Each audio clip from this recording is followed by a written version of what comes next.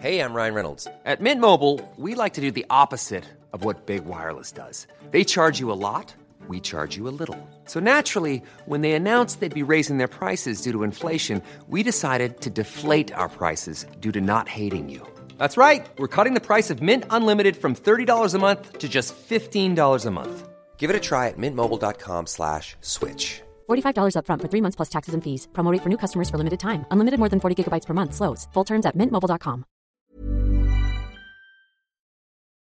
Everything comes back to this idea of homeostasis or balance. And I think it's very much the same within medicine and the same within nutritional medicine and lifestyle medicine as well.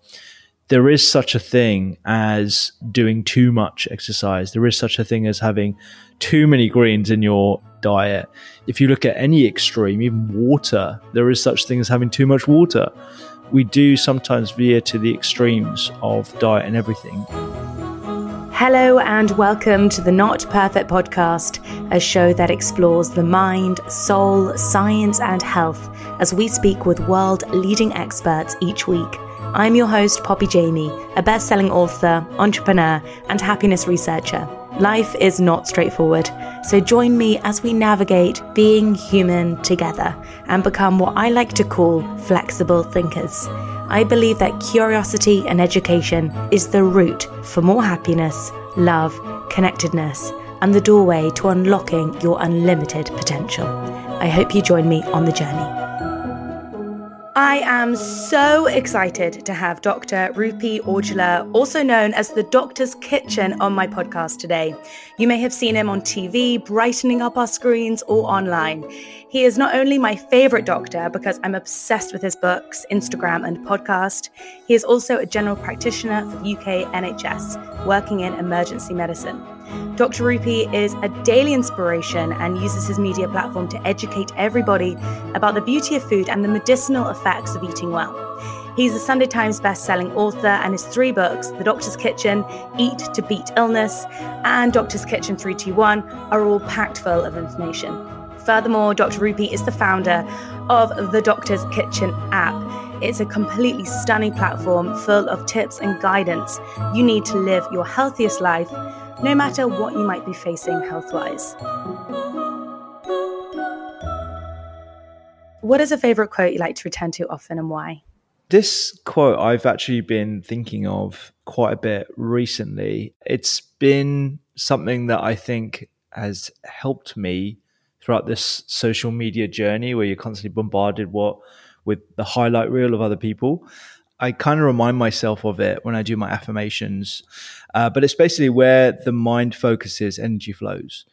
And there's various derivations of this quote that you'll find popping up in different texts, whether it be Indian sort of Vedas or whether it be Chinese parables or stuff. But that's something that I try and ponder on quite a bit because we're very easily distracted and our mind is almost sucked into different areas on a day-to-day basis, whether it be outside, whether it be in front of screens, whether it be in front of phones and stuff. And if you're not being intentional about where you are thinking and establishing a habit about thinking and thinking about your thoughts, your energy will just be pulled into lots of different directions. And the other thing I think, which is really important, is we live in sort of like this outrage culture mindset right now, where it's very easy to be triggered by something, whether it's politics, whether it's something to do with COVID, whether it's something to do with, nutrition wars, for example, really, really easy for me, especially. And if you're focusing on those negative aspects, that's where your energy flows. And actually, you have to be really, really intentional about your choices as to where you put your energy, because if it's going somewhere else, you only have a finite amount and you have to spread that across everything else that you want to focus on as well. I really enjoyed that quote, and it's just so true. You can read something and it can kind of affect the next few hours or even days. Why do you think we're living in such an outrage culture? It's interesting. I think social media as a mirror sort of reflects back whatever gets most engagement. And Frances Horn, I think, who is the Facebook whistleblower, sort of eloquently put this as whatever heightens our emotions, that's what will trigger the algorithm to show more of, because that's what drives engagement. And so I don't want to blame everything onto social media, but I think that's certainly something I see as a reason as to why we seem to be living in quite a shouty environment. I think we've always been quite tribal in our thinking, but with the added dimension of these character limited social media platforms that don't have as much nuance as a podcast conversation, let's say, it's quite easy to be caught up in the narrative that can be quite extreme at times. So that's the way I see as to why we're living in this outrage culture. And I see it amongst my colleagues as well. You know, we've lost that sort of tolerance for someone else's opinion. And I also think we've lost the ability to hold two conflicting views. Yeah, you know, I'm, for example, I don't want to get controversial here, but like I'm pro-vaccine, but I'm not pro-mandate. That doesn't mean that I'm an anti-vaxxer. However, to some people, those two are the same thing. And if you're not pro 100%, then ergo, you're the exact opposite. And I think that narrative being pushed across all these different platforms is what drives divisiveness and drives that shouty outrage culture that we see too often. Yeah, really, really well put. And that's just one instance, right, where we're having this public conversation of, you know, shoutiness. But you can quickly see how exhausting like social media becomes for all of us. To your point, how you started this conversation, to be very intentional about where you put your focus, because you could spend all day getting just so upset about everything. 100%. I sort of banned myself from looking at the Twitter trending feed because it reads me so well, you know, and, you know, we're at the mercy of some very smart computers here that know which buttons to push. And we're quite easy to read as humans. We like to think that we can outsmart algorithms and, you know, we can control technology a bit. In reality, we are being controlled by a number of external forces. That's not to say that tech can't be used for good. I mean, obviously, you've been in tech for a number of years, and what you're doing is putting out some incredible stuff into the world that's going to be ultimately helping people. But we have to be aware of the nefarious side of things, and we can essentially be riled up into a way of thinking that isn't healthy for the planet, society, and certainly not for ourselves either. So well put. Thank you for beginning on such a note that I think we can all relate to.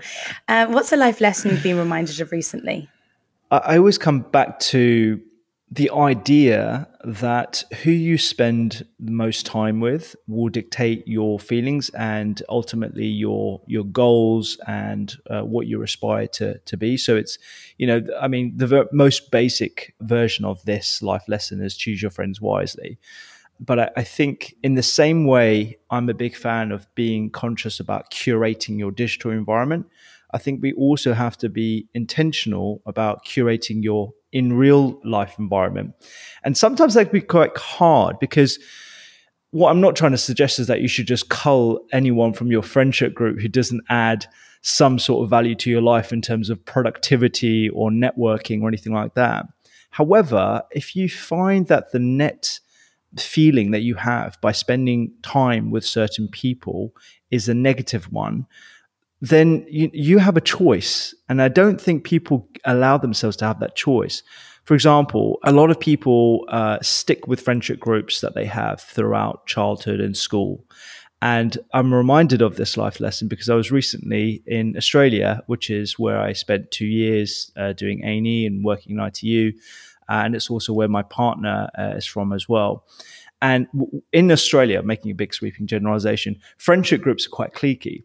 And they're sort of set quite early on from school. And so, you know, the question is not where you went to university or where you work. It's like, oh, which school did you go to? Like, they still have that sort of mentality in their 20s. I just think like you can allow yourself to break from different friendship groups if they no longer serve you and you no longer serve them as well. And that's okay. It doesn't, we don't have to have like a conversation about it and bring it to a big thing, but you can make subtle choices in your life, and choosing your friendship groups, I think, is a very, very important one. And so with that knowledge, I've been thinking about a lot more about who I actually spend most time with, because time is precious as well. So true. And also, making sure you've got time to recharge your energy and spend time by yourself. And as you get older, I've definitely found, as much as I want to spend more time with lots of different people, it's just practically impossible when you've got, work, family, just the day goes. And if you don't prioritize the people you really love, you can quickly have very thin friendships. Yeah, exactly. And what you said there, recharging, I think is really, really important as well, because I'm a classic people pleaser, right? Like I want to bend over backwards with people, so if someone like texts me that I haven't seen you for ages and you're always so busy, I never want them to think that, Rupy suddenly got a social media account now and he does a few books and he's just shunning us. And that's why sometimes I'll find myself saying yes to things and stretching myself and burning out myself just to put a smile on someone else's face. Whereas actually sometimes you need to really look inward and remind yourself of, okay, you have to look after number one, because if you're not, that's not going to serve anyone, let alone yourself. So it's something I've come to learn over the last few years. And I think, maybe this is just something that we go through. The more mature we become, the older we become like this anyway. So sometimes I try and convince myself and I'm becoming a lot more mature and stuff. Or maybe it's just coming with age. Maybe it was always going to happen. Yeah, exactly. And we don't really have a choice anymore, I guess. It's like we just, as well as finite time, you kind of have slightly finite energy in some ways. How do you understand the concept of soul? Well, this is sort of related to what we were just talking about.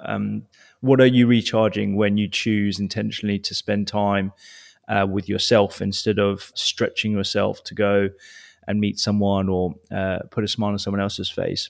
That's what I see, and that's what I consider to be my soul, the time that I spend reflecting, writing my affirmations, being intentional about where I want to take myself, my business, how I want to write my life, what I want to look back on in a few decades. All these are sort of intangible and tangible elements of what I feel like the soul. It's that sort of inner contentness I want to try and feed. It's funny, I went to a Rupert Spira talk a couple of months ago. This idea of the soul being I, or something that is basically a reflection of the ego, is something that prevents us from really understanding what soul is, which is awareness. And so it's my awareness of how my body feels or how my thoughts are, or the awareness of how I feel at this point in time. That's sort of my woolly version of what the soul means to me. It's a feeling rather than something that I can write down. But there are certainly things that I can do to enhance that feeling of contentness. Awareness is soul. That's so beautiful. So much to reflect on post that. I could talk to you for an hour about the soul, but I'm going to now, I'm now going to swerve into talking about, I love all your books, but my favorite book, Eat to Beat Illness, just the way you've put it together is just so brilliant. And you just say it in such a unenforceful way. It's just education first, which I really love about your approach towards everything. I'll give you the information and then you choose. Do you do that intentionally using your absolutely. word? Yeah, you've really hit the nail on the head there, because all I can do is provide the information, and it's up to everyone else to put whatever they feel is appropriate for them into action. I'm agnostic when it comes to diets. If people want to choose paleo, if they want to choose veganism, Mediterranean diets, whatever, I'm completely fine with it. But all I have to do is show them what the evidence states. And so I always whittled it down into principles, largely plants, lots of different types of colors, fiber as a focus, eating whole foods, eating in time, and giving them the tools to be able to do that. But you can, instead of me talking about macronutrient composition and specific glycemic loads and calorie counting, etc., I prefer to give people principles, and they can apply that to whatever cuisine and whatever way of eating that they prefer. And sometimes that involves a fasting practice. Sometimes that involves eating specific legumes and lentils, or culturally, whatever that might be for them. And I feel like the first book was me doing a deep dive into everything and taking people on this foodies journey through food as medicine. Whereas Eat to Beat Illness was me refining, okay, exactly how does food impact different areas of the body? How does it affect brain health? How does it affect your mood? How does it affect cardiovascular disease? In fact, the hardest chapter to write for me was the one on oncology, on cancer, because it's such an emotive subject. And unfortunately, because it's taboo, there's a vacuum of information that's been willingly filled by a lot of people that unfortunately have brought a lot of harm to people because they've overpromised about certain supplements and herbal medicines, etc., or they've demonized traditional medicine for whatever reason. But that was really me just being as blunt as possible and saying, this is what we know about all the different ways of eating. This is what we know about largely plants. This is how we can prevent as well as support using all these different tools. And the final chapter, after zooming into all these different areas, was inviting the reader to zoom out and just say, okay, look at all these different areas. Look at what I've written about the brain, about the skin, about eyes, and just look at all the similarities. It's all the same thing. And the reason why it's all the same is because your body essentially uses those nutrients and it has this innate ability to look after itself. And so what you're doing with food is giving it the smorgasbord of all the different nutrients that it needs, and it will use what it needs and it won't use what it doesn't need, bearing in mind not to overegg all the excesses that we know can be harmful. But the focus really was on what you can eat and why you want to eat more of certain foods rather than restriction, rather than one of like some sort of punitive practice that we have to do that most people associate with healthy eating or diet culture. So you open the book quite powerfully by saying the healthcare system is under enormous stress treating lifestyle diseases. And so we need lifestyle solutions. And obviously this really relates to the fact that you are a general practitioner, you've been in the medical system, the conventional medical system for a long time. Can you expand on that? It had like an urgent tone, which I really appreciated. Yeah, I think the urgency is warranted as well, actually. But even when I work in A&E, a lot of what I see coming in through the door is the result of a lifestyle-related condition, whether it's metabolic disease, whether it's cardiovascular problems, whether it's even things like dementia. People don't really realize how much it's related to the way we live our lives. When people say lifestyle-related illnesses, we probably need to rebrand that in some way because it makes it sound like it's a choice. And I think particularly over the last 10 years, we're recognizing just how much disease is a result of your environment, your lack of privilege, your education level, a lot of different things that you don't have direct control over. Obesity is a big one, for example. Like a lot of people don't realize that obesity is soon to be, if not already, classified as a disease because there are multiple drivers other than excess calorie intake that a lot of people don't realize. There's genetics, there's even infections as well. There's a potential viral component. So there are multiple different drivers. That being said, a lot of what I see in A&E and general practice, of course, is related to lifestyle-related illnesses. The solution isn't to outdrug our patients. It's not going to be found in a number of different molecules that eloquently remove lipoproteins from your circulation or, impact certain insulin signaling pathways that will prevent obesity and stuff. It has to be down to the root cause. And the root cause has a lifestyle and nutrition component. We have to sort out our eating environment as well as giving people the right tools to make the right choices, which is why I do the books and all the rest of it. And then also creating and curating an environment where a healthy lifestyle is the default rather than something that you have to opt in at a premium. Most people think about exercise in the context of having to have a gym. But exercise in different areas around the world is just walking or having access to open spaces or, different community groups where you can actually do things outside and activities and actually societies and communities actually coming together to enhance those and actually be more enthusiastic about people joining those. So there are so many different ways in which we can optimize people's lives before they get to the stage where they have to come into A&E or to GP where we have to use drugs as well. I'm glad that you got the impression that it was urgent because it is definitely urgent. And if you just look at the numbers, cancer, 30 to 40% of those are lifestyle related. The most expensive conditions, the most expensive diseases that we treat are largely lifestyle related as well. Yet we spend something of the magnitude of less than 3% of the total NHS budget on preventative medicine. And so that really needs to change, because we are reacting to illness rather than being proactive about it. And this proactiveness, I think, is coming through the ranks now, and people are waking up to this idea. And this speaks to, I think, in chapter 3, and you're talking about food and the heart. And you open it by saying, if you think you're too young to read this chapter and you don't think you've got anything wrong with your heart, just think again. Why did you include that chapter in the food and the heart? And what did you really want people to understand through it? So I came to this because of a heart condition myself. So I used to suffer with atrial fibrillation, cardiac condition where my heartbeat exceptionally fast, 200 beats per minute. And that was me as a 24-year-old. And I didn't have any pre-existing issues. I wasn't overweight. Didn't have a family history. I wasn't on medications. I wasn't a coffee drinker back then or anything. It was accumulation of a number of different stresses. So I just became a junior doctor in 2009. I was on an unhealthy diet. I was stressed out of my mind. I wasn't sleeping properly. I definitely wasn't doing any meditative practices or anything to dampen my cortisol responses and stress responses. And so my threshold for being able to deal with those different stressors was a lot lower than my colleagues. And that's what culminated in me having a condition.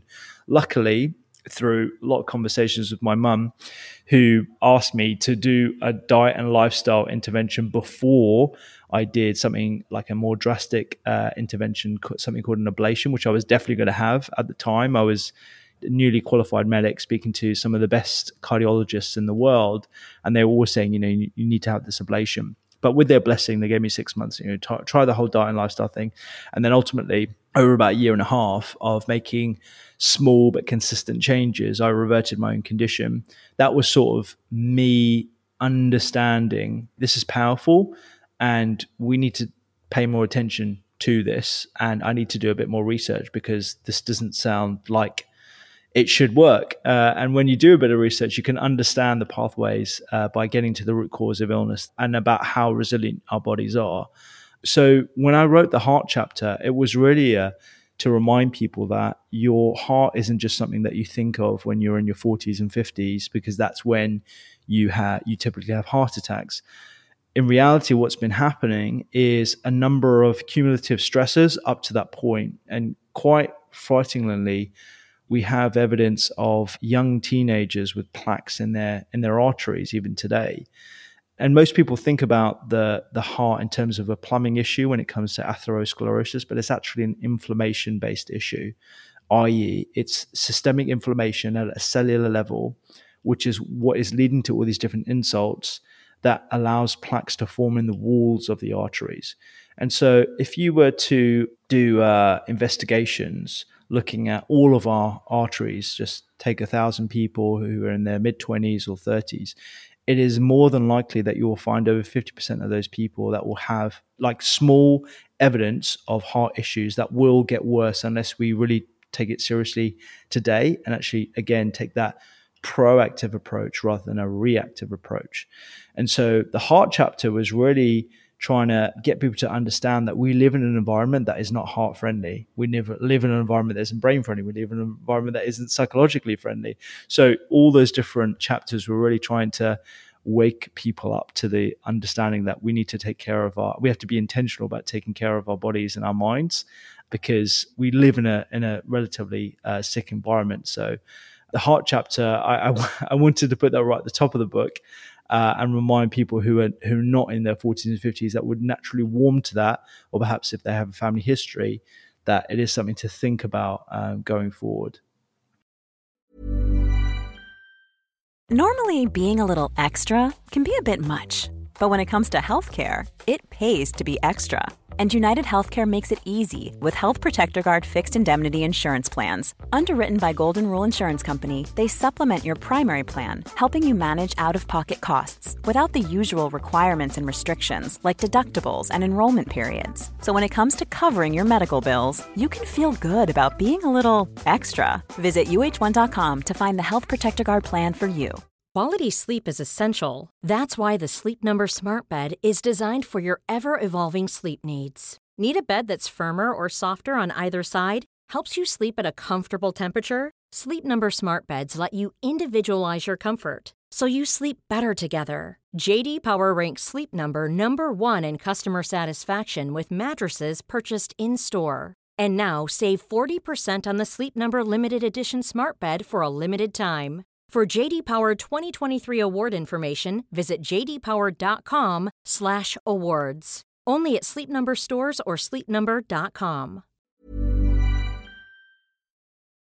So going into your journey, what were you eating? And then what did you change your diet to be able to have this quite significant healing journey across 6 months? I was eating what most people would regard as a normal diet. So it was cereal and juice in the morning. It was a soggy sandwich in the afternoon, from something from the hostel canteen. It was probably a pasta in the evening. You know, something like you wouldn't raise your eyebrows at that. Most people wouldn't raise their eyebrows at that. I was a 24-year-old. Like, you know, I wasn't overweight or anything. I didn't have anything on the surface. There was nothing wrong, nothing that you could really tell. And so that as a standard junior doctor diet is pretty unanimous, you know, even today. So there wasn't that much that you could really pick out of my diet that you think, okay, that's going to be the issue. The whole thing, if you break it down, is full of sugar. I probably maxed out my sugar content in the morning straight away. The bread that I was eating in the afternoon or whatever the canteen was serving was exceptionally refined in terms of sugar, probably in my mouth. It was lacking in fiber, so my microbes weren't having anything to eat. And we know that your microbes that live all over your body, but largely in your large intestine, are inseparable from health, and they're related to balancing sugar, balancing inflammation, nourishing your gut cells, creating metabolites. They have direct and indirect ways in which to impact your mood. Looking after your gut microbes is essential, and actually a lot of traditional medicine look at the gut as a central route to improving and supporting all illnesses and preventing disease as well. And obviously my stress levels were through the roof because I wasn't sleeping. I was learning new things on the job, and I was working in a hospital that wasn't very well staffed in the evening. So it was just like me and a registrar working in the medical units, covering all the units, and it was a big hospital. So it was a frightening experience at the time as well. And so what I did, people always ask me, like, what was the magic cure sort of thing? But I think, you know, anyone that's read the books will understand it's about the cumulative impact of your diet rather than the singular elements that, you know, will have this miraculous change in whatever. And I was very fastidious about measuring when I was having AF episodes as well. So I was having them 2 to 3 times a week, lasting anywhere between 12 and 36 hours. I was admitted a couple of times, but I didn't have a cardioversion, which is where they put the paddles on, or a chemical cardioversion where they add an antiarrhythmic drug through the vein. So I was lucky in that sense. But what I was doing was noting down exactly what I was doing at the time and what the potential triggers were, of which we didn't really find any. So the first thing I did was I changed my cereals in the morning, and I went for something that I assumed was healthier. I probably went through a couple of granolas before realizing actually this is full of sugar. So I made my own. I started adding my own nuts and seeds to it. I heard something about zinc and vitamin E at some point, so I thought, okay, I'll add that. I got rid of the orange juice and just had plain water. I made sure I was hydrated throughout the whole day, something I wasn't doing very well as a junior doctor. I then started bringing in my Tupperware in the afternoons, and I got labeled Tupperware boy by my consultant because I would always bring my lunch in the Tupperware. And I already knew how to cook as well. So my mum taught me how to cook before I went to med school. So I basically applied my love of cooking to healthier ingredients, things that look vibrant and green, and using different textures and things like nuts and things like whole grains as well. Something that I always loved. I always had like a taste for that kind of stuff, but I just didn't invest the time into making myself. And the same thing, I would be pretty fastidious about using leftovers and stuff to make for my lunch the next day. I started meditating again, something that my parents taught me how to do during GCSEs. I started trying to tuck myself up in bed early when I wasn't doing night shifts. Importantly, I never gave up being a doctor. A lot of people would have thought that I would have taken some time off, but actually I was so wedded to this idea, like my identity was intertwined with me being a junior doctor, a working doctor. I didn't want to give that up. And I think that sort of sense of purpose really did do something, even if it was from a mindset point of view, psychologically, that definitely helped in some way. And yeah, my AF episodes went from like 2 to 3 times a week to, I remember looking at my notes and it was like, okay, I haven't had an episode for a month. And then that turned into 3 months, and then that turned into 6 months. And I spoke to my cardiologist and they said, well, we'll just keep an eye on you, but it'll probably come back. And, it's been 10 years. Wow. So, and I still have my cardiology appointments and stuff. And, that was really the confidence boost that I had to look into a bit more and start having open, honest conversations with patients about how they can help themselves as well. I guess on the other extreme of this, especially with heart health, do you also find that, I know you've mentioned this on social media as well, but this idea when people go too extreme and they're working out like far longer than probably their body can even handle, and then they're really like minimal in their intake of food.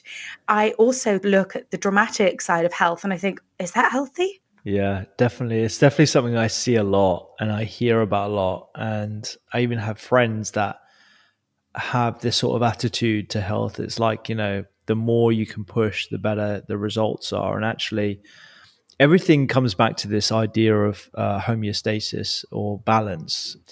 Everything has to be that middle way, that Buddhist concept of like the middle path. And I think it's very much the same within medicine and the same within nutritional medicine and lifestyle medicine as well. There is such a thing as doing too much exercise. There is such a thing as having too many greens in your diet. If you look at any extreme, even water, there is such thing as having too much water. We do sometimes veer to the extremes of diet and everything.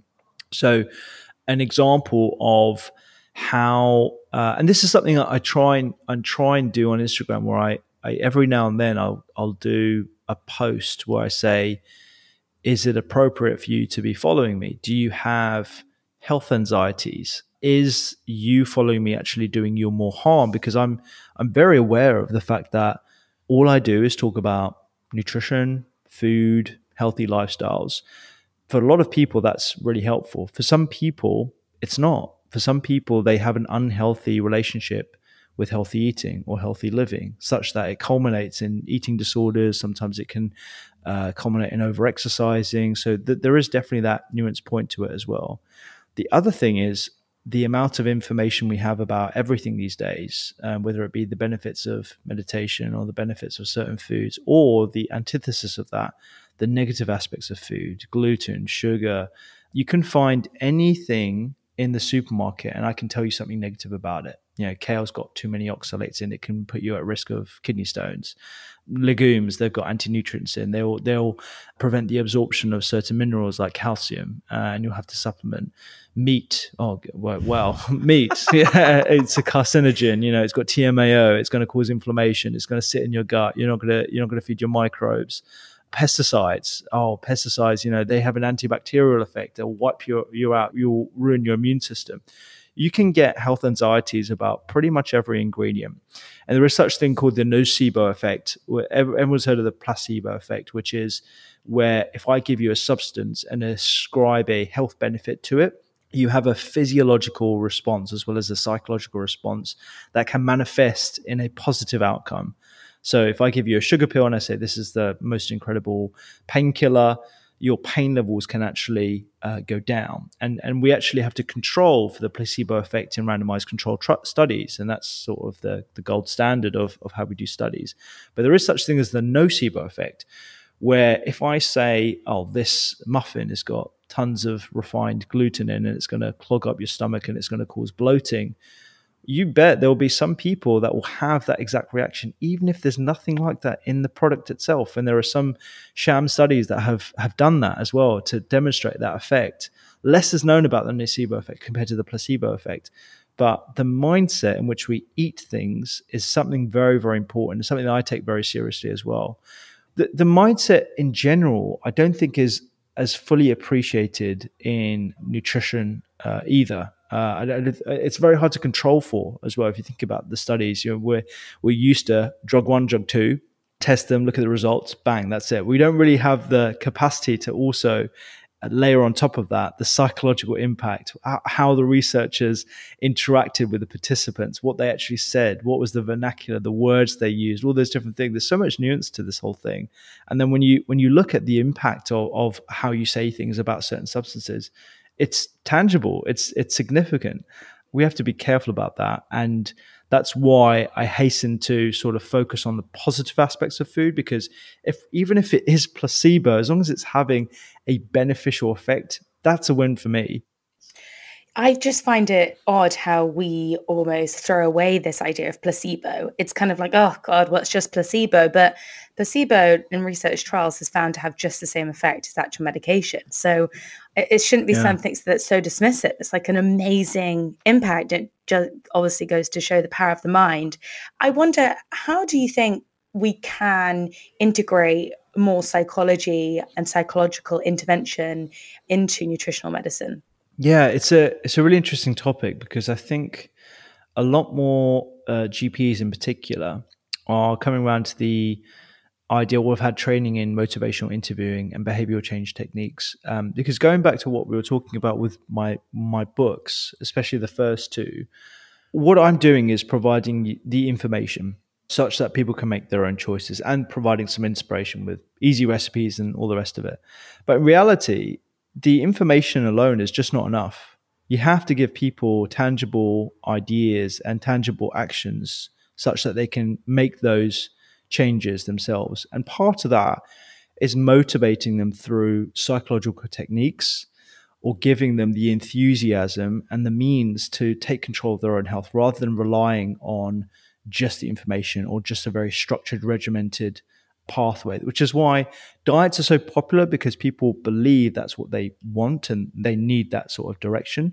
Whereas in reality, it really should be about giving people the principles and also giving them the encouragement such that they can propel themselves for the rest of their life, rather than relying on, the means. So, me learning how to cook and applying my knowledge of cooking to my new acquired knowledge of healthy eating, that was game changing for me. And that's led me to always crave greens on the side of my plates whenever I'm out and stuff like that. So the psychological element, I think, is really important. There are some people doing some really interesting work in this area. So Alicia Crum is a psychologist, and she's at Stanford University. I believe it's the Spark Lab as well that she's involved in. And she did one of these most amazing, groundbreaking studies quite a few years ago. It got a lot of attention at the time, and they do various different experiments in the same vein. But they did something called the milkshake study, where they had a number of different participants, and they were given a milkshake labeled as indulgent, full of cream, absolutely, delicious, loads of sugar, 600 calories. They gave them all these sort of ideas about what this milkshake was. And they measured their hormone levels afterwards as well. So what you would imagine is that your satiation levels would go down afterwards. And they looked at different hormones like ghrelin, and I think they looked at leptin as well. And then the next week, they gave them a different milkshake. And this was like disgusting sort of, diet type milkshake with all the fat stripped out of it. And it was like less than 200 calories. And it was like a bland sort of described milkshake. And they measured their ghrelin levels, and lo and behold, the satiation levels fit with what you would have with a low calorie shake. The kicker was the milkshake was identical. And so what they observed, and this, was pretty groundbreaking, is the psychological impact of just looking and understanding what that milkshake was had a tangible physiological effect, such that their hormone, we don't have voluntary control of our hormone levels. That is just something that we measure. We can't conjure up this stuff in our minds. That psychological expectation of a indulgent milkshake versus a low calorie bland milkshake had an impact that was shown in the results that they measured in the serum. So to your point, we need to take this stuff seriously because it has that impact. And I imagine we're going to see a lot more of this kind of stuff going forward when it comes to how we describe all food, which is why, when I describe my recipes now after reading that, I always focus on the indulgence aspect, because that's going to be hopefully satiating. God, that's so interesting. And this brings me really nicely onto your brilliant app. And it's just so innovative, because a lot of this information is in books. And if you're not a book reader, or, you're on holiday and you can't bring your books with you, or there's so many times when you don't have access to a book in front of you, and yet your app solves that problem. Why did you want to create this app? Because it's not like you needed to. You're already pretty busy. You're writing another book. You have this insanely successful podcast. You're on television the whole time. And then Dr. Rupy thinks that he should also create a tech platform. I know.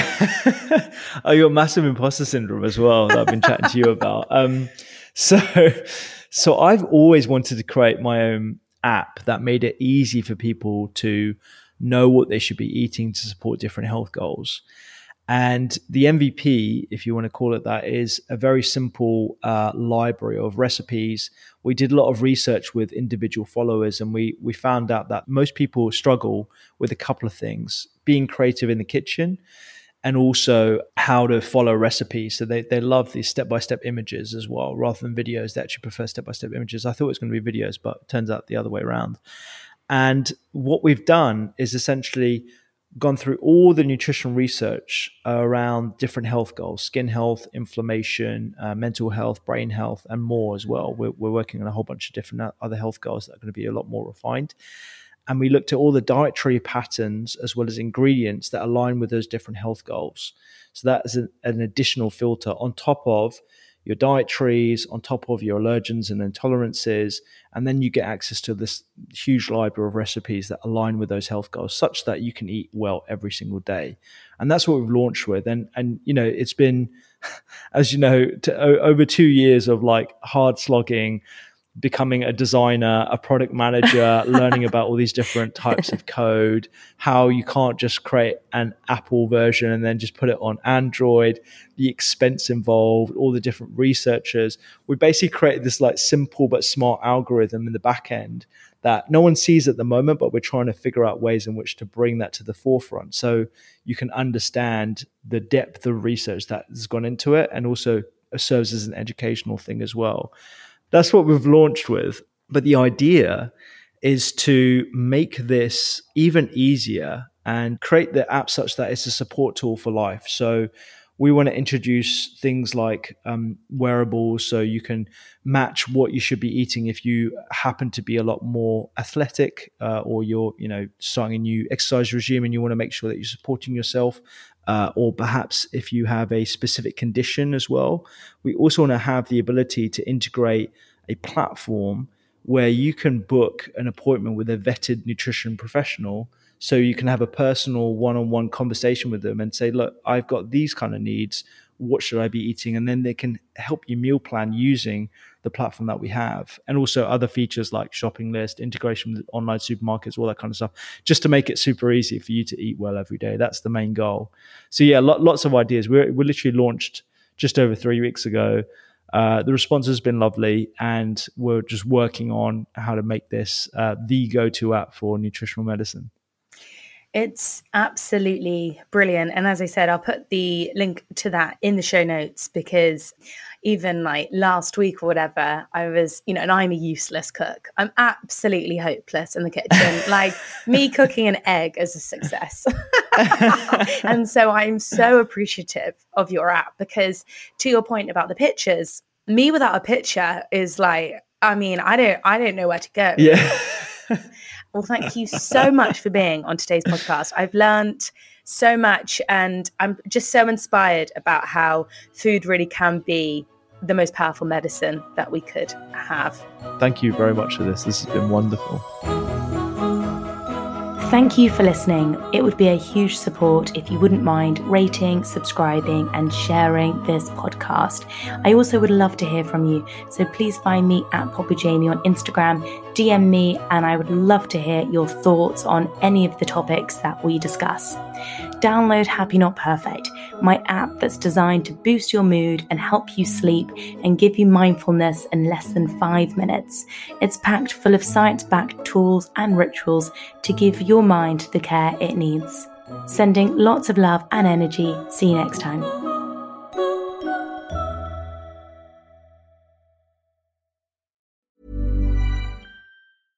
Want flexibility? Take yoga. Want flexibility with your health insurance? Check out United Healthcare Insurance Plans. Underwritten by Golden Rule Insurance Company, they offer flexible, budget-friendly medical, dental, and vision coverage that may be right for you. More at UH1.com.